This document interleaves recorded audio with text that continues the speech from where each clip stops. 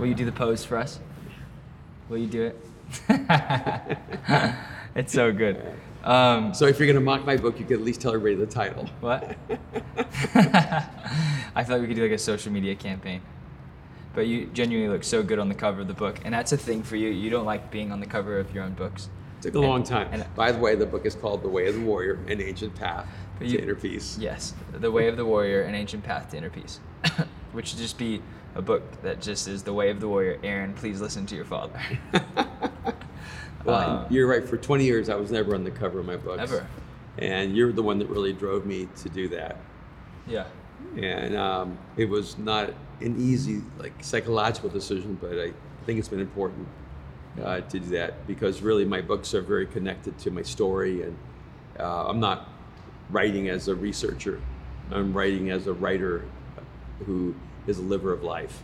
A huge part of that conversation too was your names don't make sense. No, it's pretty funny. Yeah, I mean, it's more true now, but when I was in my 30s and 20s, when people would hear the name Erwin McManus, they'd always be shocked when they'd see me and they go, "We thought you were going to be like this old bald guy." Yeah. And now I'm old, at least I'm not bald, but even when I was in my 30s, no one imagined a Latino or, a guy who's Spanish, more, I guess, international. And it's kind of funny. So my name always was a misbrand because it's an alias. It's not my real name. It is my real name now, but Erwin is German, McManus is Irish, and I'm Spanish. It's so funny. And this is the beginning, or this is the second kind of installation of, what was the genre that we dubbed the genre that you were creating, like a heroic narrative? Yeah, it really is. Really, the narrative of my writing is it's a heroic narrative. Right. That I spend my life trying to awaken the hero inside of people, and I see spirituality as a heroic journey to our true self, to our most human self. And I thought it was interesting because one of the publishers actually responded saying he's created his own genre. And I thought it was one of the best compliments I've ever gotten. I thought that was really beautiful. I want to create my own genre. I want to create a genre where spirituality is seen as essential for everyday life. Yeah. Not religion and not the Christian life, but what it means to be the essence of being human.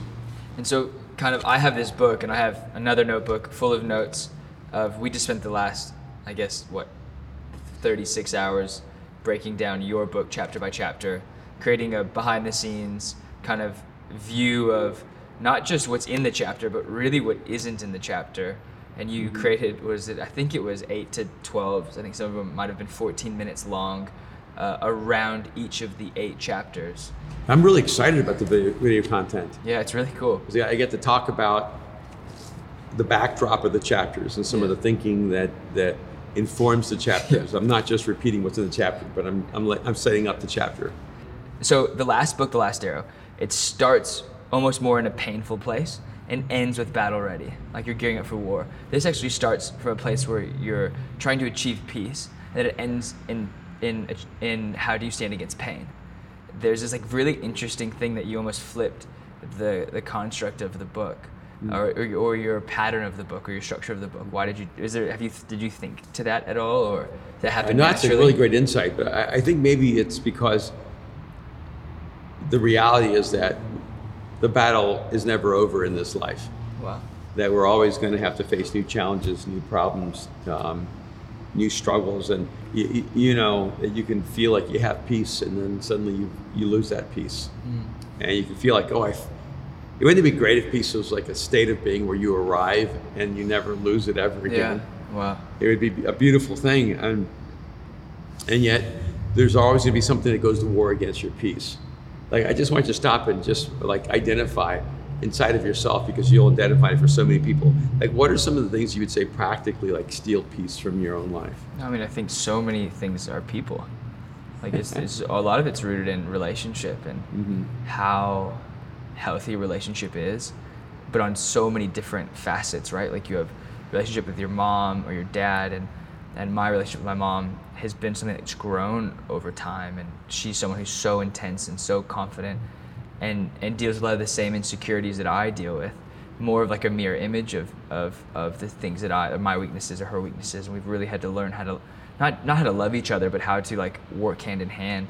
But even just friendships and people who work for you, or people on teams, or how do you stay at peace with all men? And I think it's interesting that you write a book on this, and maybe I guess it must have been in my subconscious, but I felt like the theme that is over my life this year is how to stay at peace with all men. And it happened around, I feel like God, we've been talking about a lot of like how to hear God's voice, and I think it's something that's been really fascinating. Eric Johnson said something about, if we're Christians who only seek to be in his presence, then we're missing the whole purpose of Jesus. Like, it's one thing to be in God's presence, but another thing to actually do what God's telling you to do. At least it's what I'm not quoting him verbatim, but it was like the idea of this thing, and it was a brilliant message, and it's been really like helped me think. And we were at conference, and stuff happened, and I had a friend who kind of like poured his heart out to me about stuff that was going on in his life with him and his wife, and real things, and then he told me, there's also, by the way, there's all these people saying really bad things about you. Just got to let you know. And I felt like it was that moment where I had to decide whether I was going to be a peaceful person or go to war with all of those people. And someone really smart, who I do care about a lot, said that was it, the path to the path of wisdom is peace, and achieving peace and achieving wisdom is it goes hand in hand. That a wise person achieves peace. Yeah. I think the reality is that all of us have expectations of life, expectations of others, and expectations of ourselves. Whenever those expectations are not met, we begin to lose our peace. When other people don't meet a standard that we expect, we're at risk of losing our peace. When you're in a relationship and maybe the other person isn't as in as you, or maybe things aren't working out right, that steals your peace. Or you might be at peace and suddenly you lose your job, and that steals your peace. And I think we have to realize that every day there are going to be things that happen to us, and we can't actually allow our circumstances or the outside environment to steal our peace. We have to realize that our peace is ours to hold on to, and that we're less powerful when we give up our peace. When we stand in peace, when we have peace in our inner world, we can actually face really difficult, challenging, even violent circumstances and never respond in the way that other people do, because we actually step into those situations from our peace, not without our peace. It's so good. I'm pulling up a verse, but keep going. I thought you were texting a friend. No. my phone's on airplane mode. But I was looking up a verse because I really wanted to. Oh, this was it. It was James 3:13 through 18, and it said, "If you consider yourself to be wise and one who understands the ways of God, advertise it with a beautiful, fruitful life guided by wisdom's gentleness." Wow. And it said further down, it said, "But the wisdom from above is always pure, filled with peace, considerate and teachable. It is filled with love and never displays prejudice or hypocrisy in any form, and it always bears the beautiful harvest of righteousness. God's seeds of wisdom's fruit will be planted with peaceful acts by those who cherish making peace." And I just thought that was something that was so, like, even because you were talking about all the different things that kind of disrupt our peace. Like, I think so many times, especially with young people, I know, like being in New York and being like, I don't know what my next job is. I don't know how I'm going to pay for rent. And being in that season was trying to do it on my own and not taking a lot of help from anyone, and realizing like how something so small, what it felt like so small, was actually something that was so huge. And I think we take for granted the things that keep us in peace, that seem small, that seem just like natural.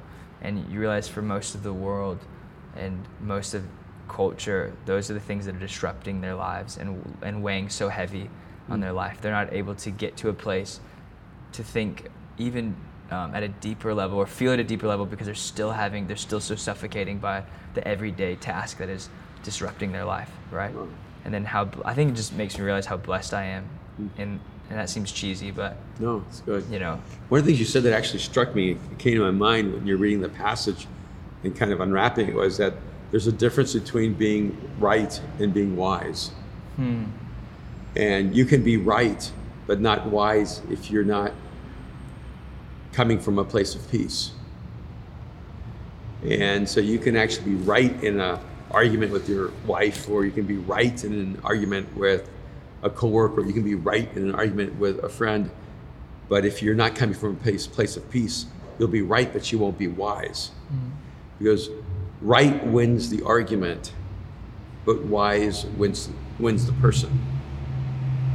And if we can make the shift in our life from wanting to be right to wanting to be wise, from wanting to win the argument to wanting to win the person, it'll change everything in our life. it's so interesting.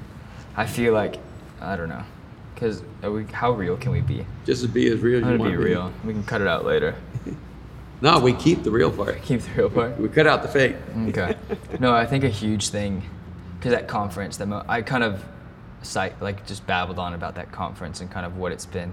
But I feel like that was a moment, our conference, Mosaic's conference in November, was a kind of a huge turning point, at least in my life too. I feel like I've been trying to achieve peace, and I always joke that you've achieved enlightenment, because you're such a calm person, you're such a wise person, and you genuinely always take the weak hand.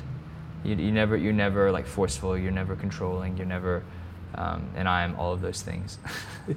I think it's, and we, it goes back to that moment where I really felt like in the church world or in the Christian world, or like most of my problems, which is ironic, or haters or people who talk badly, most of it comes from Christians. Mm-hmm. And how do we, and then I read the Bible, not a Bible, but I read the Bible and I pray and I try to hear God's voice, and I often wonder if they listen to the same God that I listen to. Mm-hmm. Do you know what I mean? Or if they read the same Bible I read. And I always find it so fascinating that people can speak on other people's lives or situations so casually and cavalier without the actual acknowledgement of the ramifications of their words and the spreading of that. And I had a really interesting conversation with someone in Seattle, and I say this because I felt like the conversation went really well. And I was like, you can be brush fire. Like your words can destroy things, or your words can be like create the greatest buzz and rumor of something beautiful. Mm-hmm. And how do you not go to war and protect yourself in moments where you really just need to bring peace? And what are those moments how do you choose, right? Yeah, I think one thing is that when you are actually at peace, you simply just don't engage in slander and gossip and malice. Yeah. Because it just doesn't come out of you. Because when there's peace within you, you want to bring peace to other people. And I mean, it would be so easy to spend your life identifying everything wrong with everybody else. But if you're spending your life doing that, it means that all you're trying to do is hide all the wrong inside of you. And when you're at peace with yourself, and I made the decision years ago, because I would get maligned and slandered and gossiped about all the time. You got death threats. Oh, death threats, yeah, those were real. And I just decided a long time ago that I would believe that God is my defender. And so if I did something wrong, I would own it. If I made a mistake, I would own it. Where there were shortcomings in my life, I would just own it. And I feel like if I own it, it makes those people powerless. And it's hard to say to yourself, I'm like, God, defend me. Because there were times in my life, I just wanted to go and defend myself and take care of the problem. And because what's funny, because we're Latin. I know, because I'm just going to be straight up. I don't know. A lot of times Christians have the courage to say really horrible things about people because they are believing that person actually is a Christian. They won't come and beat the out of them. And so there are times I just go, oh man, and everything inside of me wants to defend myself. Everything inside of me wants to fight back.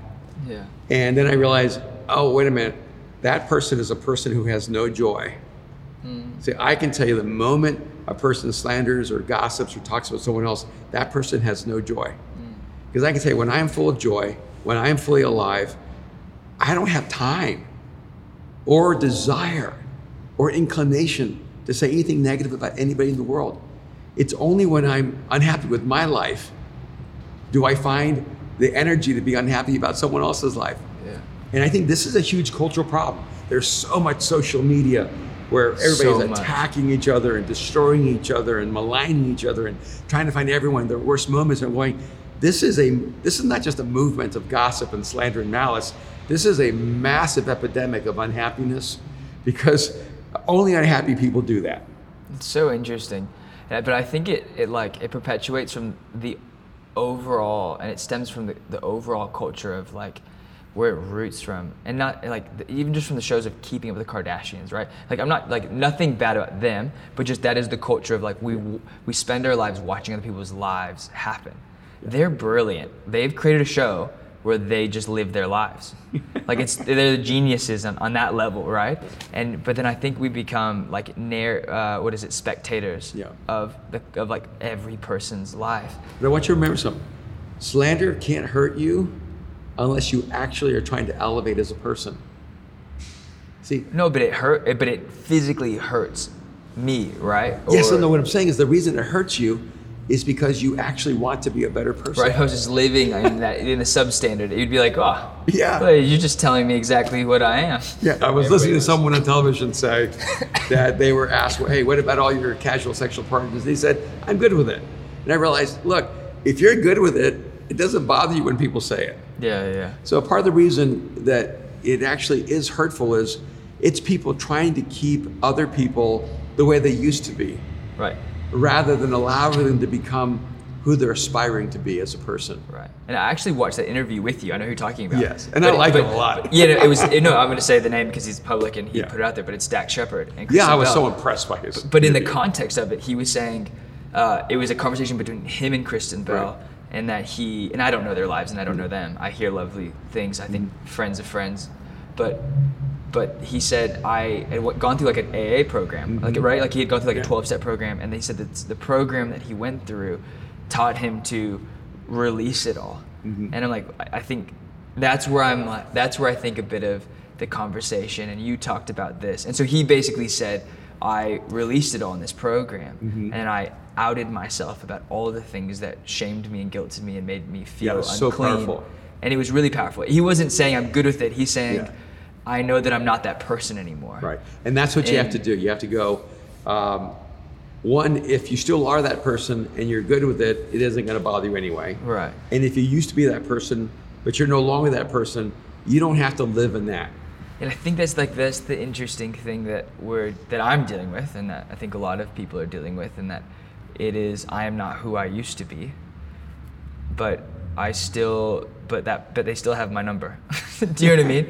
And that I still exist in a world where, all of my past is, whether it's a decade out or years out, like I'm not who I was, but I'm definitely living in the ramifications of the past, right? Of people who think they know things, and I try to be as open as you possibly can when people ask, like, was this, what happened or what, and I'm like, look, I was a really broken person and really dealt with really broken things, and how do you, and a lot of that was self-worth and lack of identity, and also going, if this isn't to blame Christians, but it was going, if these are all the rules you play by, but you're still like these soulless, like vile creatures that judge me anyways, I think the other half has something that we don't, the other side has something that we don't know. Yeah, I think a part of you was, you were trying so hard to be a good person and you were always being judged and you were never good enough in your mind. Yeah. And so you thought, hey, if you're going to judge me anyway, I might as well go ahead and be everything you think I am. And there was,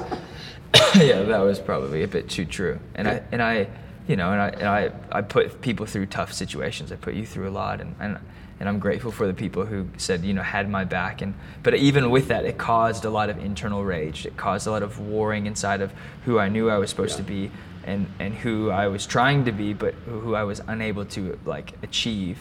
And even now in relationships with people there's, you'll be like, well, there was someone who was talking about you. And that's the ironic thing. There's other pastors' kids and there's other Christians who who spend more time talking about us and not even like us. We stay pretty far off. Like I've been on social media for a month.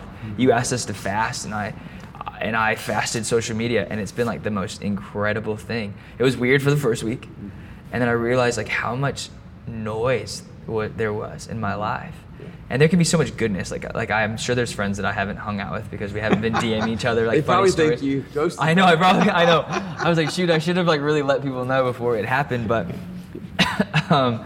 but it's been like an ideological shift for me that if I want to see someone, I actually have to like reach out. And for me, someone who's borderlines introversion, I will be isolated. Like the first couple weeks, I was like, all my friends are busy, and I don't know what anyone else is doing and who's available. And so it became this thing where I'm having to like outreach and reach out to people and going, okay, what's going on, you know? Well, I love the saying that you're not who you used to be and you're not who you're going to be. Right. That's funny. That like really churchy saying though. Yeah, sorry. I just went with churchy saying, 101. Yeah. But here's the thing too. I think what we learn is we need to give other people grace. Yeah. Like we need to treat other people with the same level of grace and compassion and hope for their future as we want people to give us. And the only way we can change the pattern is by being different ourselves. And so my advice would be for people, for yourself, for anyone who's struggling with this stuff is one, just like own your journey. The Bible's full of people who are the prodigal sons and daughters. And, God never seems to hold us in our past, but always sets us free to our future. And so what I would say is like, just own the fact that you're imperfect, never argue about that, but don't let other people hold you to your past.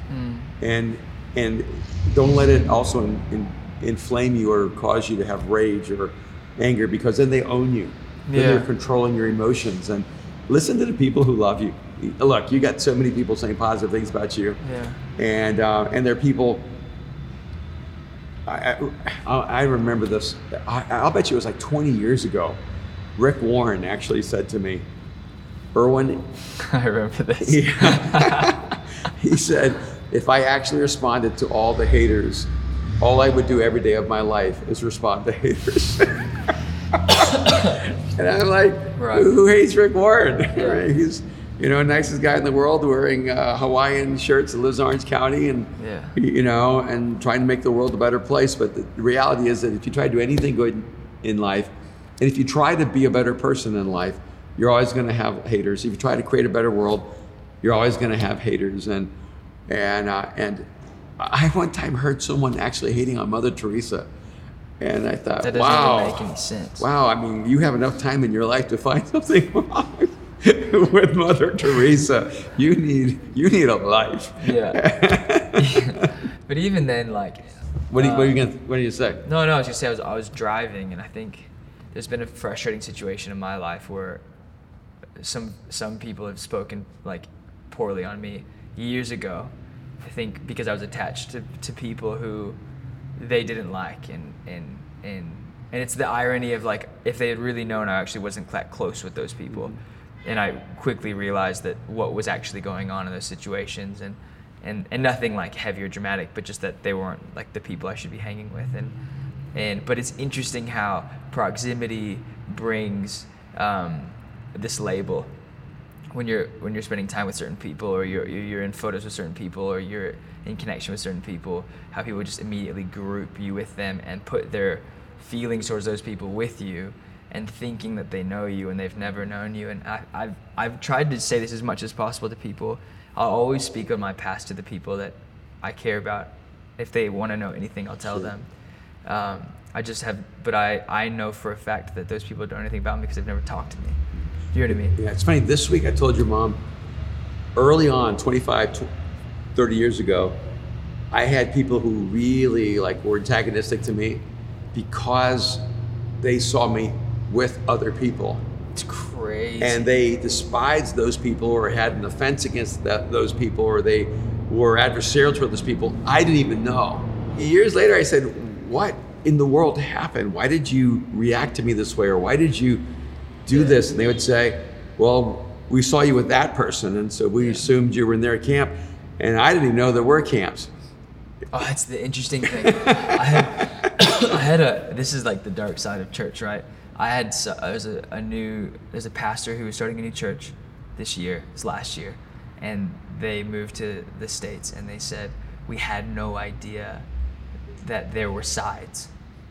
And I was like, what? And they're like, yeah, they had no idea that there was like these different kind of like sides, and if you were a part of this team, you couldn't go speak in these places, and you're part of these places, you couldn't go speak in this places. And I was like, well, we don't have guest speakers at Mosaic very often, so you can always be on our side, and you just want to speak.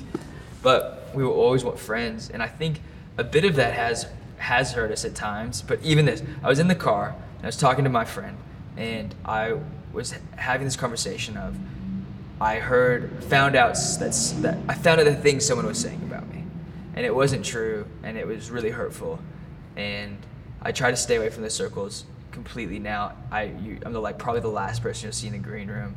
I'm not really super fond of a lot of preachers, and I'm not really fond of the people that they keep. And not that I dislike them, I just like, you've always taught us like that's not the room you need to be in, you need to be in the other room.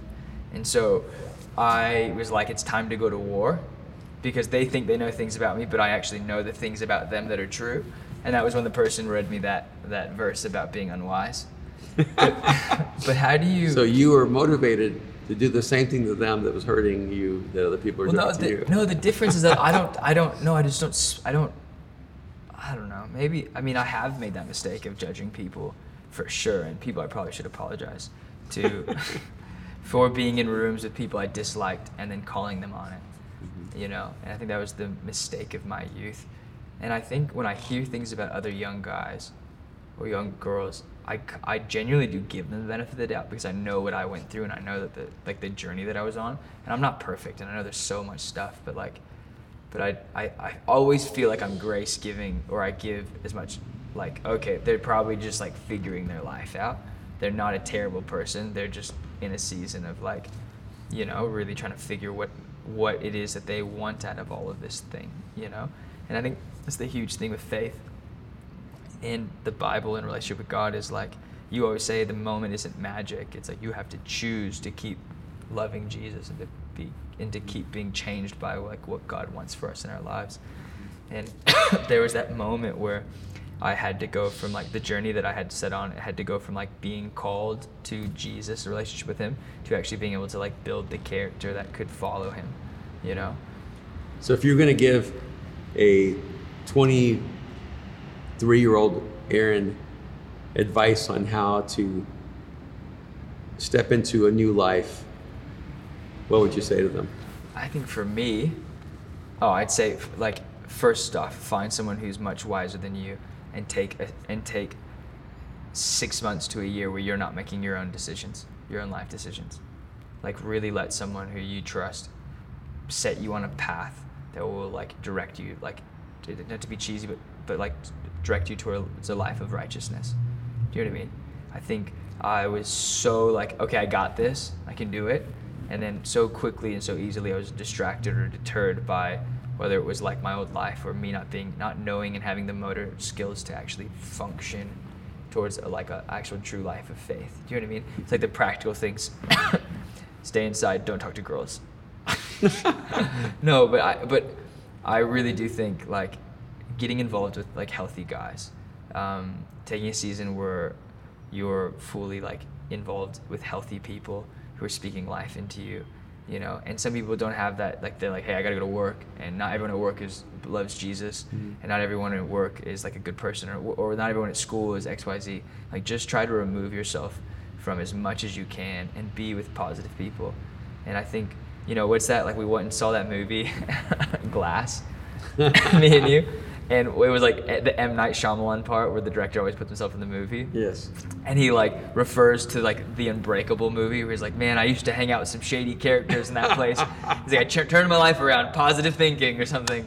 You know what I mean? Like, yeah. And I had that thought, I was like, but a lot of it was like who I surrounded myself with. And you talk about that a lot in this book of like, who is what energy do you like put out, and what energy do you bring into your soul? And I think that 6 months to a year of like your new faith at 23 or 33 or whatever it is what are you actually intaking to your soul? I wish I had cut out a lot of the stuff earlier on of just what I was inhaling. Like I know that when I wake up, the first steps in my day need to just be like praying, worshiping, and stepping into that relationship. I'm not like what I stepped into at the beginning of my day before was just, I wandered, you know. I'd go to work, I'd grab a coffee, conversation started. Like I take my day to my own responsibility now. Does that make sense? Like you spend a lot of time in the scriptures. A lot of time. And a lot of that is like early morning, like waking up at 5 a.m. or waking up at 7 a.m. and reading. Like if I have a moment where I feel bored, confused, lonely, or isolated, or I have a moment in the car in traffic, I'm trying to read my Bible. And because for me, that was a thing that set my life into a course of actual health. Yeah, I mean, I think you read your Bible more than I do. In fact, I'm certain of it. But you remember more. But you also pray a lot. I pray as much as I can, yeah. And so if you were going to break down, what do you pray about? What do I pray about? Yeah, for someone who... Well, a lot of it's been me lately. And I felt really guilty. I was like, I'm not praying for the people I need to be praying for. So I have like a notes folder in my phone where it literally says Aaron to God. Wow. And I just write. I realized that I'm so OCD that I would just pray for the same things again and again and again and again. And then I wasn't actually moving anywhere with my prayer. And so I was like, okay, I need to actually write out my prayers. And I write them out, and it helps me with everything that I'm praying for. Okay, so you already told us. So you read your Bible a lot. A lot. You pray a lot, but you also journal. Yeah, journal, yeah. You journal, so you journal your prayers.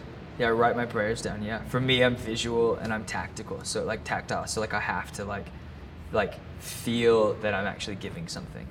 Yeah. Because you are very open about everything that's wrong with you. Yeah. But a lot of times you don't actually share with the world everything that's right with you. Well, that's boring. And I just thought it'd be really helpful for people who are really inspired by you and who follow you to know you actually take spiritual practices really seriously in your life. Very much so now. But it was the journey to be disciplined, right? Mm-hmm. It was like, okay, what do I do when I wake up? What are those? I think that's a lot of the things I think about. Is like, what's the first thought that I have in the morning? What's the last thought that I have when I go to sleep? And I think in the moments of crisis, it really helps me. It determines what my first thought will be. Okay, so I'm going to let you teach someone right now who's struggling with anxiety, fear, stress, and they don't have any peace. What's the first thing they should do? First thing they should do? Well, they buy The Way of the Warrior. Sorry, that's a bad joke. Bad joke. No, but really though, we were actually talking about this, and this book is like, it's what I go through. It's what I'm going through with peace and choosing peace, but the first steps of someone who's struggling with anxiety, I think a huge part of it is community. Is get out of your head, get out of your box, get out of your like car, and like actually be around people. Like I like laughed the other day because I was in a coffee shop. I had sunglasses on, a hood on, a hat on, and my AirPods in. And I was like, I am the most unreachable person in this coffee shop right now. I was like, I look so just disconnected and uninterested in like what's from the barista to the people in the room. And I think so like in this, I'm like, we're talking about Glass and Unbreakable. But like, what is that Bruce Willis doing Unbreakable? He walks into like these public places and he touches people and he like gets these moments where he feels these things. And and your whole book is about like energy. Not your whole book, but there's a chapter in the book where it talks about energy and what you receive from people. What do you bring into a room and what do you receive from a room? And I think so many times I choose to isolate myself to achieve something that God has already provided for me in that place. That's really good. Yeah. That's really, really good. We need to continue this conversation. This is really, I think, really, really helpful. And maybe over the battle readies to come, we'll take different subjects that come out of The Way of the Warrior. Yeah, for sure. And have some conversations about real life. Right. So why don't we bring this one to a close? Okay. And it's good to be doing Battle Ready again with you, by the way. So good. I know. And, we're on the couch, and they'll notice what this couch. They'll know what this couch is for soon. Yeah, that's right. Yeah. All right. Hey, Love you. See you next time. Get this book, The Way of the Warrior. It comes out very soon. See you soon.